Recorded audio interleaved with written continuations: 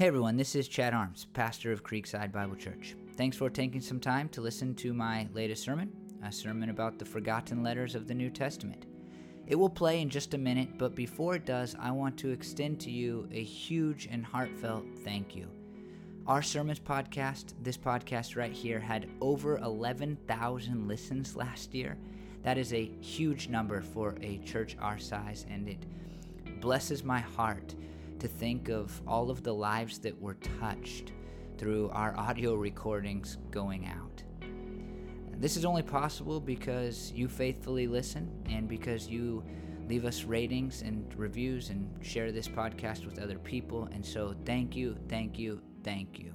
We'll do our best in the next year to keep putting out great sermons. And I hope that this one right here will help you to learn and live more fully for the glory of God.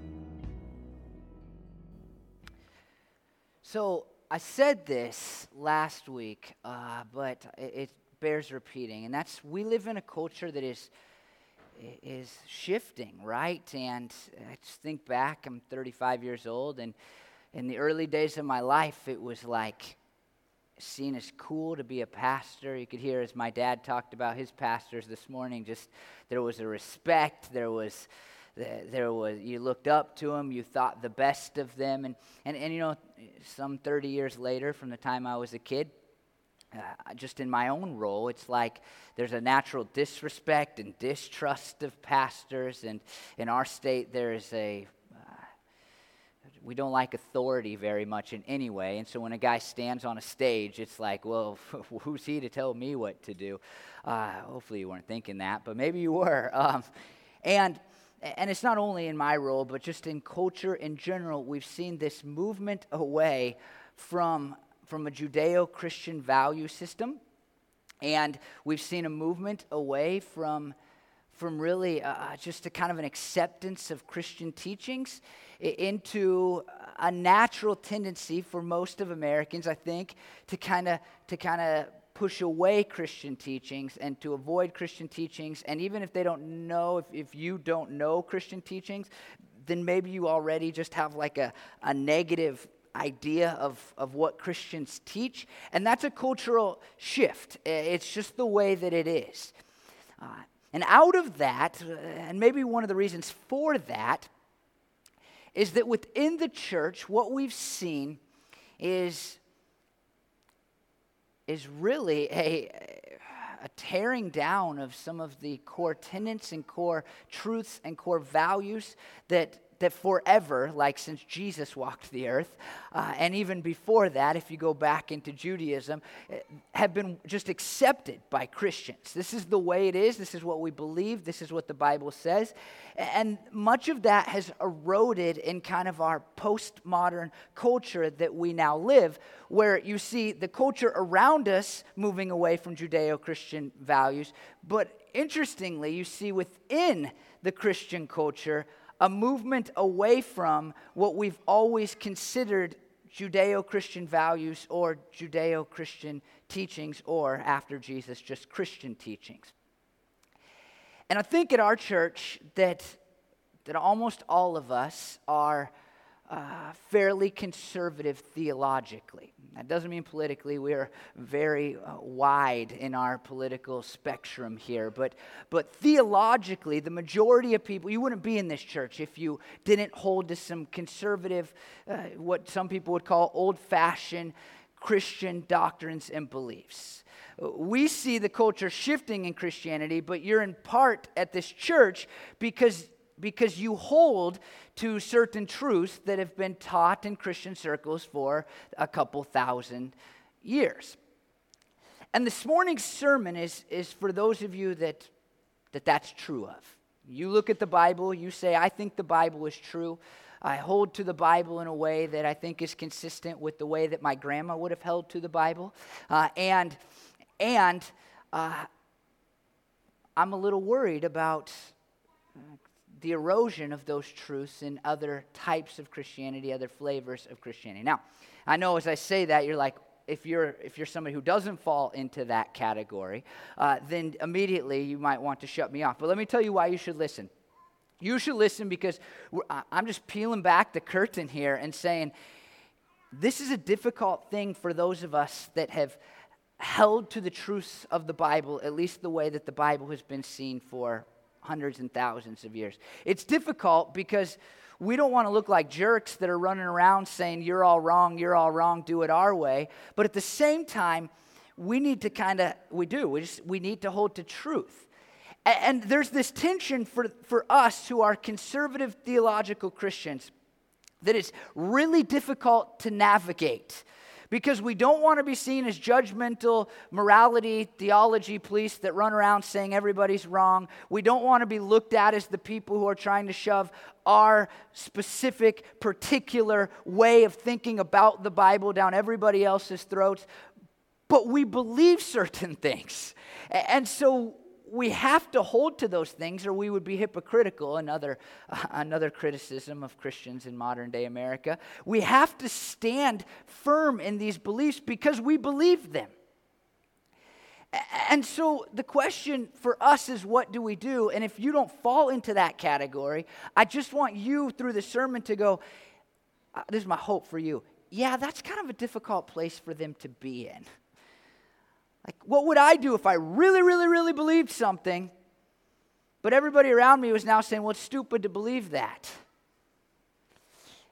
And what's so fascinating about that conundrum, that situation, that tension, is that in some ways it's exactly the situation that the book of Jude is written into. Who knew there was a Jude in the Bible? Good, that's most of you. I wanted to. I'm not going to do this because I would have embarrassed a few of you and sold you out as liars. But I wanted to say, who knew that book was about Judas that betrayed Jesus and how he recovered from that incident? And I guarantee we would have had like 60% of you like, oh, I think I heard that once before, right? Jude is this very little known book. It's one of the forgotten letters, the 2 forgotten letters that we're looking at over this kind of 2-week mini-series. It's shoved in the back of the Bible. It's a book that we'll see in just a second is not very positive in its overall feel. It's not something that has a bunch of likable quotes. In fact, Jude has the audacity to quote people outside of the Bible, which really rubs some theologians wrong. Like, how could he quote somebody that didn't even believe like we believe? And people get really hung up on that. That's probably what I studied most when I studied Jude in school. Like, well, why did he quote those things? That's really what I knew about the book. But Jude is written into a church culture where people that call themselves Christians are tearing at the very fabric of Christianity. And not just the fabric of it theologically, but morally. And that's what we so often feel in our culture today. And so we're going to look at what God inspires Jude to write in response to this issue. In Jude 1:1, we read this: Jude, a servant of Jesus Christ and a brother of James. The long and short of this is that Jude is probably one of Jesus' brothers. And I think that's really important for, honestly, one reason, and that is nobody has a tendency to build their brother up unless it's absolutely true, right? Like, I have brother-in-laws, and we just like to say bad things about each other, even though we really love each other. And there's this natural tendency amongst males, but especially amongst brothers, to say the least nice thing you can say and still be nice about your brother. But Jude, so fascinating, isn't it? Like, if you were the brother of Jesus, you'd probably buy a t-shirt. Hey, brother of Jesus, what's up? But Jude doesn't even introduce himself that way. He says, Jude, a servant of Jesus Christ. What a crazy thing to say about your brother, right? It's, to me, evidence that Jude believes strongly that Jesus really is the Messiah. He is the Savior. He is the one who came from heaven to earth to live sinlessly and then die the most horrific, brutal death that the world has ever known because it was spiritually awful. He died on a cross and he rose again 3 days later so that humanity could have forgiveness of sin, and that humanity includes Jude. And he wouldn't say it. He didn't even believe that Jesus was the Messiah when Jesus walked the earth. Jesus' brothers thought Jesus was crazy when he walked the earth. What changed? Well, the resurrection. The resurrection, and we try to make a big deal out of the resurrection at this church, is what changed human history. But it also changed the hearts of a lot of people, including Jesus' brothers, Jude and James most famously. James is another book in the Bible. They were not believers. I mean, they could see that the world was flocking to Jesus, that the world was following Jesus, that Jesus was doing miracles. And like, nah, we grew up with the guy, you know. I mean, this can't be real. And then they saw him die, and they saw him come back to life. And they gave their lives to their brother. That's crazy. We so often, and if you're in that second category, people who don't believe this stuff, not a conservative Christian, not a Christian at all, then you have a tendency, you do, to just ignore the change that the resurrection caused in the world. Taking this little band of people who wandered around the Middle East and turning it into the largest religion in the world, the most influential religion in the world. And I just would stop and pause and say, don't ignore it. I don't know if you'll come to believe it. That's not up to me. But at least consider this idea that when Jesus died, Christianity should have died. But it didn't because what people like Jude and James and the disciples tell us, he got out of the grave. So Jude introduces himself, and then he continues in the rest of verse 1 and verse 2. To those who have been called, who are loved in God the Father and kept for Jesus Christ, mercy, peace, and love be yours in abundance. And just before we look at the solution to our problem, to the tension that we feel when the morality of Christianity is eroding around us, it's important to remember who we are in Jesus. I preached a whole series about how Paul talks about our identity. Identity theft is what we called it in the book of Ephesians. But here Jude, before he gets into the heavy stuff, the weighty stuff, he pauses and says, look, I'm a servant of Jesus. You're a servant of Jesus, talking to this church. Let's remember what that means. It means that we're called and we're loved and we're kept and that we've experienced mercy and peace and we have love and we hopefully have love in abundance. It's really hard to do what Jude says in the rest of this book if we don't remember exactly who we are in Jesus. If we're looking for our love, if we're looking for our belonging, if we're looking for mercy and our peace in other things besides our relationship to Jesus, then it's going to be really, really difficult for us to do what James calls us to do in this passage of Scripture. And I'll just encourage this. If you're struggling to figure out everything that's going on in the world and in Christianity, and you just find yourself angry and frustrated and depressed over what you see in the news, over what you hear about at work, all of these things that are going on around us in the world, but right here at home too.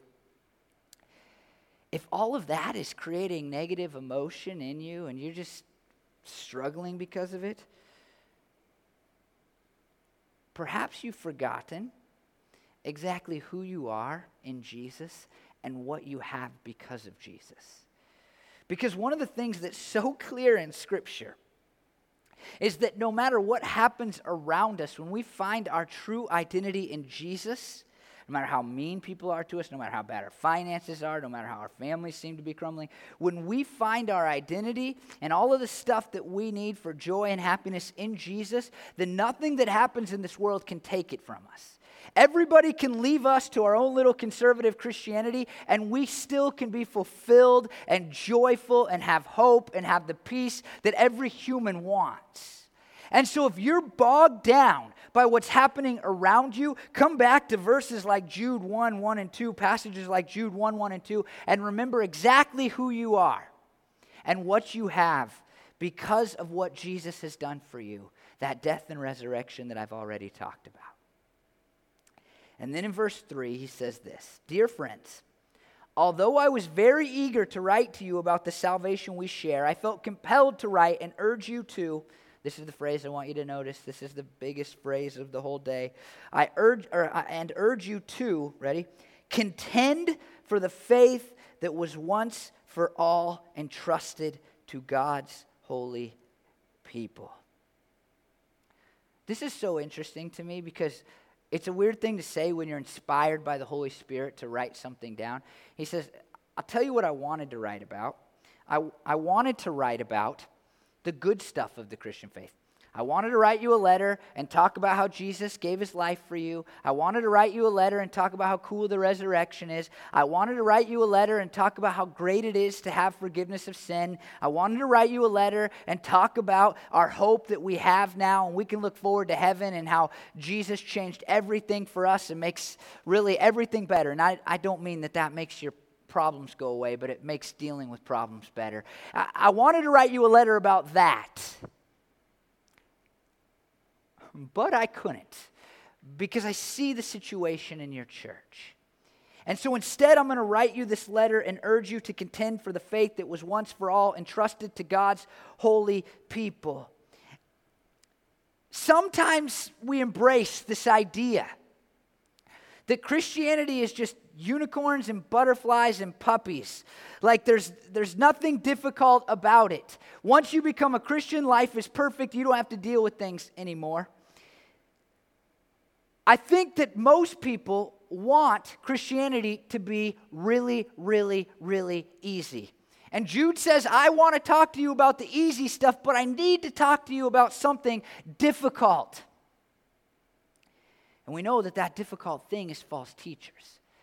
And I'll tell you, don't believe, because this is one of the false teachings that I see around us actually, that being a Christian allows for us to just think about the good stuff, the easy stuff, the fun stuff, and to never have to think about the hard things.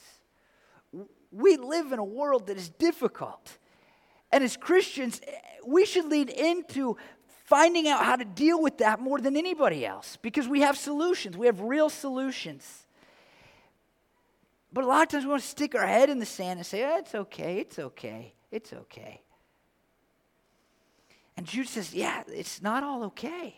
What I see in your church is not all okay. And so I need to write to you about contending for the faith. And that's the phrase we need to pay attention to. It's the key phrase. It's the most important phrase for us today. Jude calls them to contend for the faith in the middle of these false teachers that we'll talk about in a second. But first, this word, contend. It's a strong word. It's only used here in the New Testament. If you're into that kind of thing, Jude does that a bunch. He uses words that are only used in the New Testament in his book. Seems to have a very big vocabulary. And what's so fascinating about this word is that it's a word that can refer to the exertion of an athlete.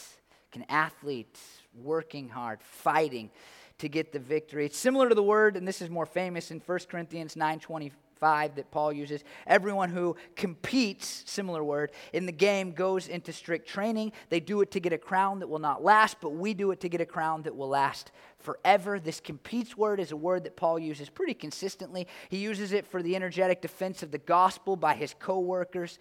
And what our word contend really means is to continue the struggle or to carry on the fight. That's a fascinating word because it doesn't just mean, and this is what I think that we do as conservative Christians today. We say, well, it just means don't give in to false teachings. Don't believe them. Avoid them. But it's bigger than that. He's saying it's our job to fight for the faith that we have been entrusted with. And that's an interesting idea. Have you ever considered that you have been entrusted with this faith if you've become a Christian? You've been entrusted with carrying on the truths of Christianity if you are a Christian person.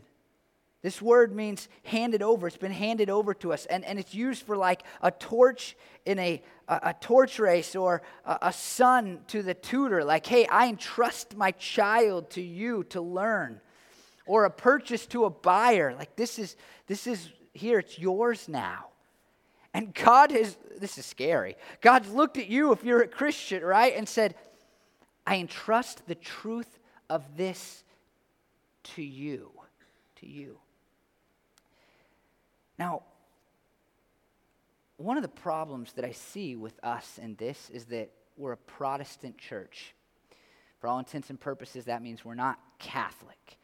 And when the Reformation took place and the church split between Catholics and Protestants, I'm simplifying church history about as far down as I can simplify church history, but when that split took place, something happened. And it happened over time. And that's that Catholics seem to want to get more Catholic, and Protestants seem to want to get more Protestant, because we didn't want to be anything like them, right? Like, whoa, that sounds like you're being Catholic, or that, well, you sound like a Protestant, like it's a dirty word. And out of that, what I see as a problem in our current Protestant culture today is that we have not cared at all about the tradition of the faith. And so Catholics say like this, ready? I'm simplifying this too, but they say, here's the Bible and here's tradition. They are equal. We believe them the same. If the church taught it at some point or the Bible taught it, they are equal. Good example of this. Catholic tradition says Jesus didn't have brothers, and so even though it appears in Scripture that Jesus had brothers like Jude, Jesus didn't have brothers. He had cousins because tradition says that. What happened out of that is Protestants came along, and Protestants says, we don't care about tradition at all. And so we've been willing for 500 plus years to say, who cares about the tradition? And what we've seen as a byproduct of that is we now have every person just totally interpreting the Bible for themselves, which has its benefits, but also has its drawbacks, because let me tell you, if you get really far away from tradition, what people have been teaching for hundreds and hundreds of years, you're probably wrong. And we've seen it more and more lately, especially in regards to morality. Well, sure, they taught that 50 years ago, and sure, they said the Bible meant that 100 years ago, and sure, they said the Bible meant that 1,000 years ago, and sure, it seems that 100 years after Jesus walked the earth, they thought that the Bible meant that, but I don't read it that way. That's dangerous, right?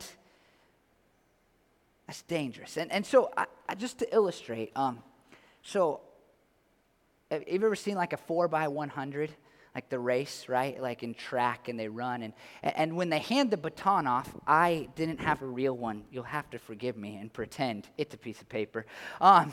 If you've ever seen the 4x100, the way it works is that they sprint, and then the next guy that's about to get the baton, they just stick their hand out and start running, right? And you can't lose any time, so it's like a whole sprint deal. And in some ways, that's how we act as Protestants. And a lot of times, and more it seems, we're just dropping the baton. It's just dropping, and we're missing the point. But I had the privilege to watch Gigi over there run in a 4x400, and Luke too. Did you run the 4x400?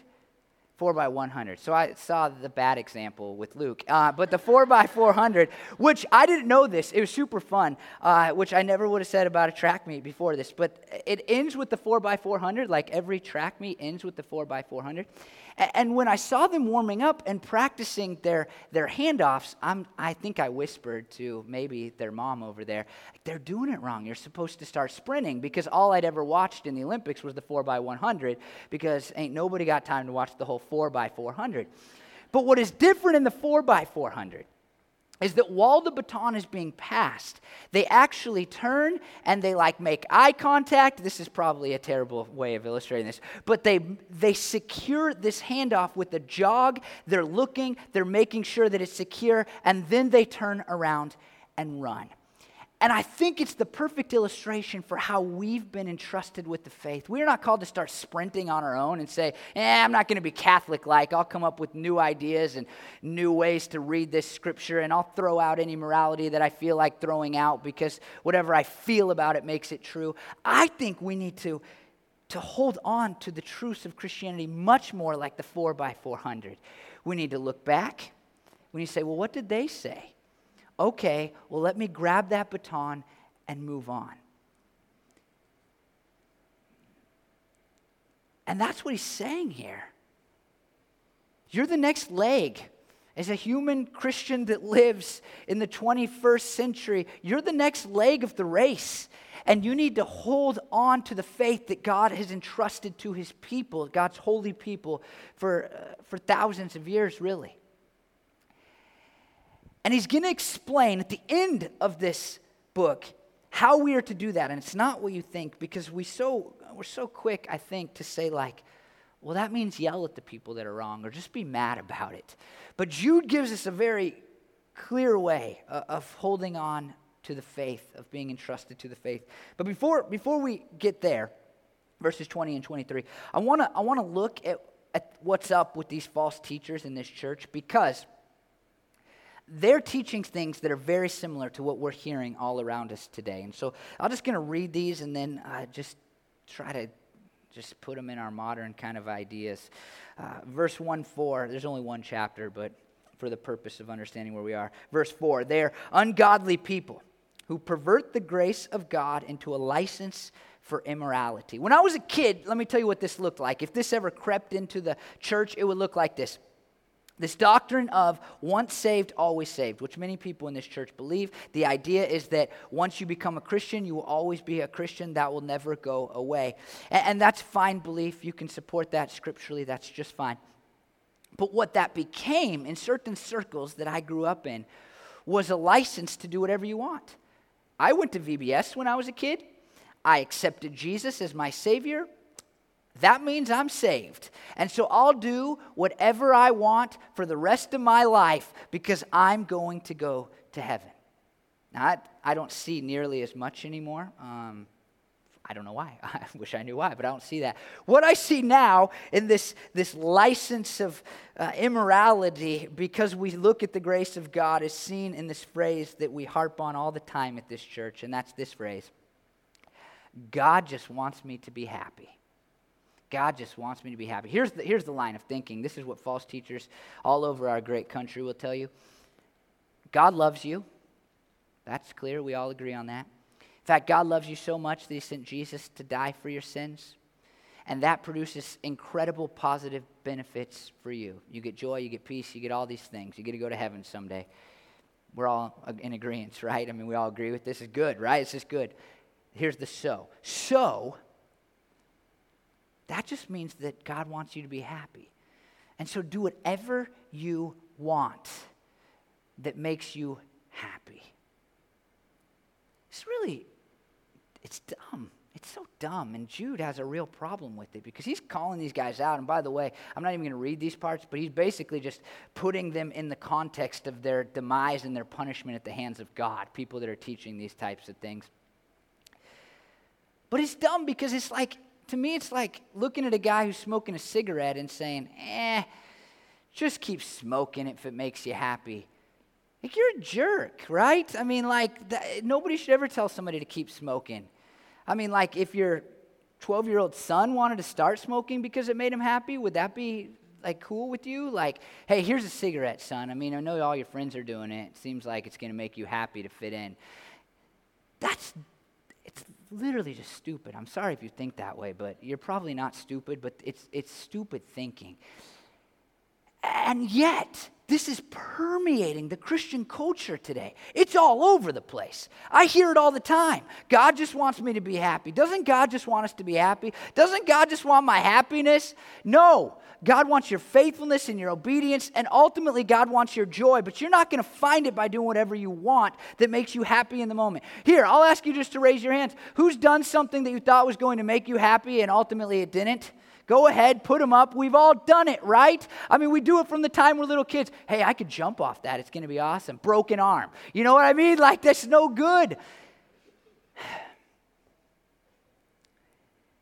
And Jude looks at this, we can align with this, right? And all they're saying is, hey, God's grace, he's gracious to you. It means you can do whatever you want. It means you can do whatever you want. But how are people even buying into this? Well, we find the answer in verse 8. In the very same way, on the strength of their dreams, these ungodly people pollute their own bodies. Notice this. Reject authority and heap abuse on celestial beings.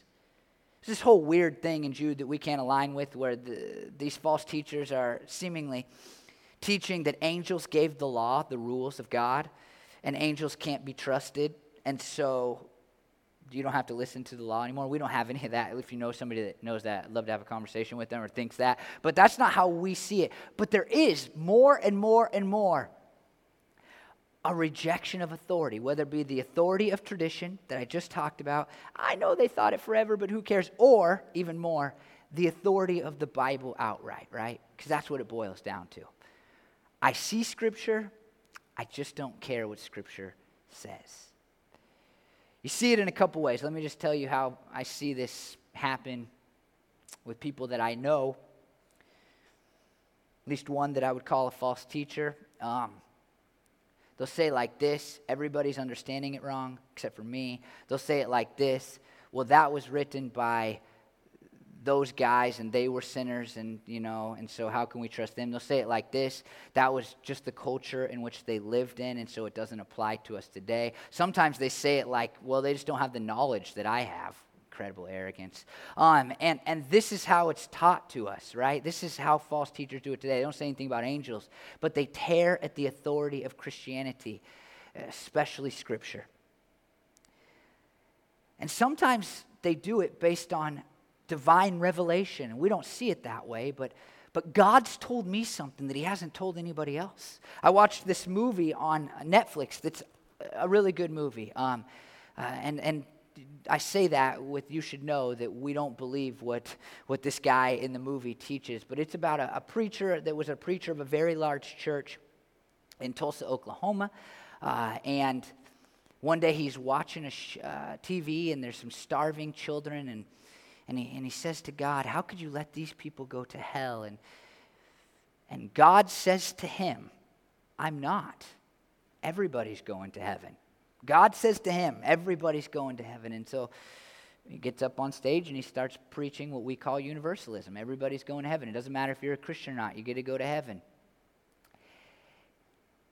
And the movie's good because it doesn't paint those who are in our conservative theological box as bad guys. It just shows them saying, I have to take a stand. They paint him as the best guy, but the Christians as good guys too. But this is dangerous, right? Well, I know what the Bible says, but God told me. If I ever get up on this stage and say anything close to those words, then go to a different church. Well, it appears that the Bible says, but God has revealed to me. God's revealed. It's hard to argue with it, right? Like, what do you say? Well, that probably was Satan. Like, that seems mean. I mean, like, I don't even know what that looks like. And so, be careful when the whole Bible and all of Christian history seems to suggest one thing, but somebody comes along and says, well, God's told me. Jude 1:12, these people are blemishes at your love feast, eating with you without the slightest qualm. Shepherds who feed only themselves. They're financially gaining by not teaching anything of any importance. It's a play on words. They're feeding themselves. They're getting people's money by not feeding anybody anything that matters. A lot of famous pastors in our country today, we'll just say it like that. I would say the majority of pastors that you could name off the top of your head, unless you've grown up in Christian circles and you just have all these guys that you like. But if you just think of famous guys, so many of them have become famous by not saying anything important at all. They feed themselves quite well. Very nice homes, fame, popularity, huge followings. They feed themselves by not feeding you anything that's important. It's an epidemic. You want to get yourself on TV, just don't say anything important. Say the exact same stuff that's in the self-help books. And we need to be leery of that because it's one of the ways that false teachers are moving into our culture. These people are grumblers. This is verse 16. And fault finders. They follow their own evil desires. They boast about themselves and flatter others for their own advantage. Another famous pastor, and I don't like to call pastors by names, and so I'm not going to, but this is hard to say without giving it away. Their dad was the pastor of their church before, and a professor of mine told me that he grew up in the area of this church, and when he was in seminary in this area, there was a billboard that said the name of the church and then the pastor's name. And now when the son has taken over, it says the name of the person and then smaller case, lower on the other side, the name of the church. There's something wrong with that, right? And where's Jesus in all of it? They boast about themselves. Too many of our churches today, and not all churches with famous pastors are false teaching churches. Let me be really clear about that. But so many of them that are, it's all about that singular person. They boast about themselves. It's them. They write the book and say, here's how you do it because here's how I did it. These are things we deal with, right? I mean, doesn't it feel like our modern day American church culture? I mean, we've seen the removal of morality under the guise of grace. We've seen the rejection of authority, especially Scripture. We've seen of these people who flatter others and make them feel good about themselves, never saying you're a sinner, only saying you're great and God loves you and just wants you to be happy, all so that they can feed themselves. And Jude looks at us and says, you must contend for the faith. Verses 20 through 23 tell us how. And I'm not really going to preach on these. I'm just going to kind of pause as I go through them. And then I'm going to leave it for you. This is different. I know this is different, kind of open-ended. But I'm going to leave it for you to go home and read these verses and then say, how do I apply this? How do I apply this? But let me just be clear before I read them. It's not this. It's not yelling. It's not being mean. It's not being angry. It's not shouting with a louder megaphone, It's not going outside on the strip in Las Vegas and saying all those people that do it in a different way than our church are doing it wrong. You see some of this, right? I mean, I hate when somebody walks up to me randomly and says, do you know if you're going to heaven? Because I know that I'm going to say, and this has happened, Bryn's still fired up about an interaction she had once where it's like, well, yes, I think I'm going to heaven because I'm a Christian. And then the conversation inevitably is going to go like this, but are you the right kind of Christian? And this is not that. Listen to these verses, right? Because they're so important. But you, dear friends, this is how you contend for the faith. But you, dear friends, by building yourselves up in your most holy faith, are we doing that?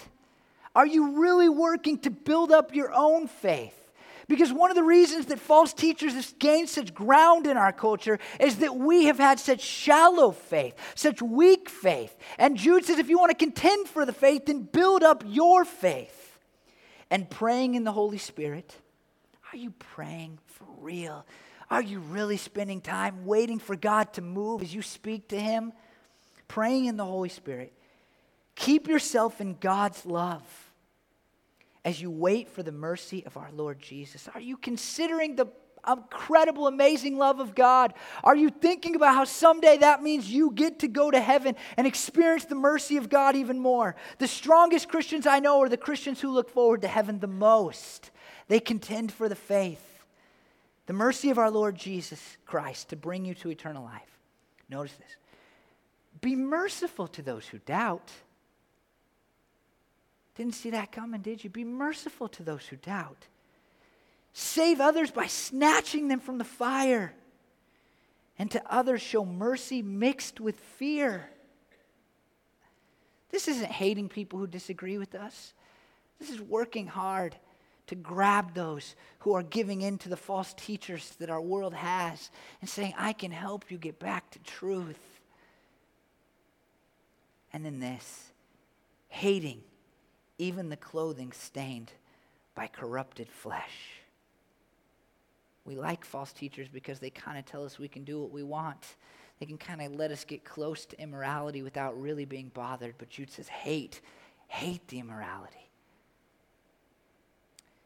I'm going to read it in fullness one time, then I'm going to pray that you'll contend for the faith, and then I just ask that you'll go home and you'll read this and you'll think about it, and if you're not a Christian, you'll consider the resurrection. Let me read it one more time.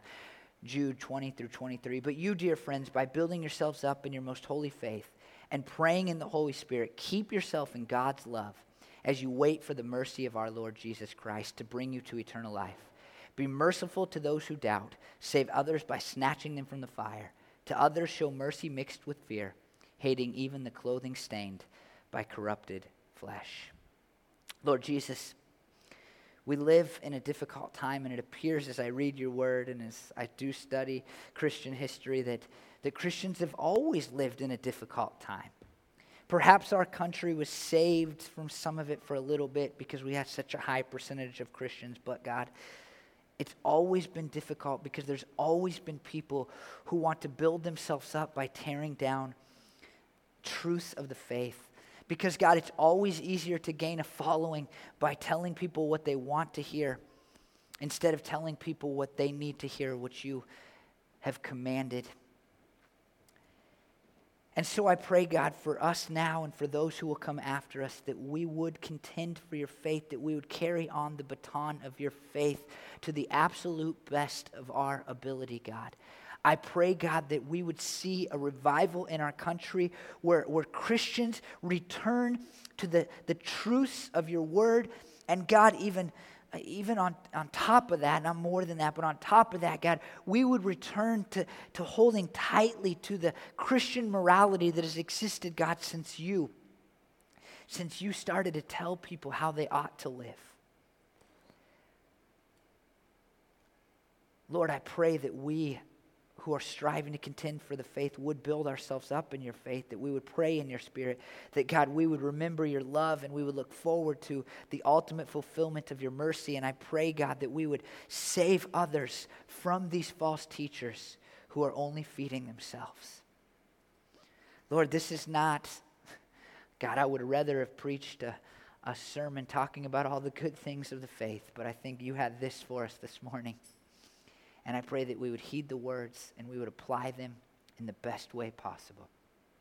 I ask these things in your holy name, Jesus. Amen.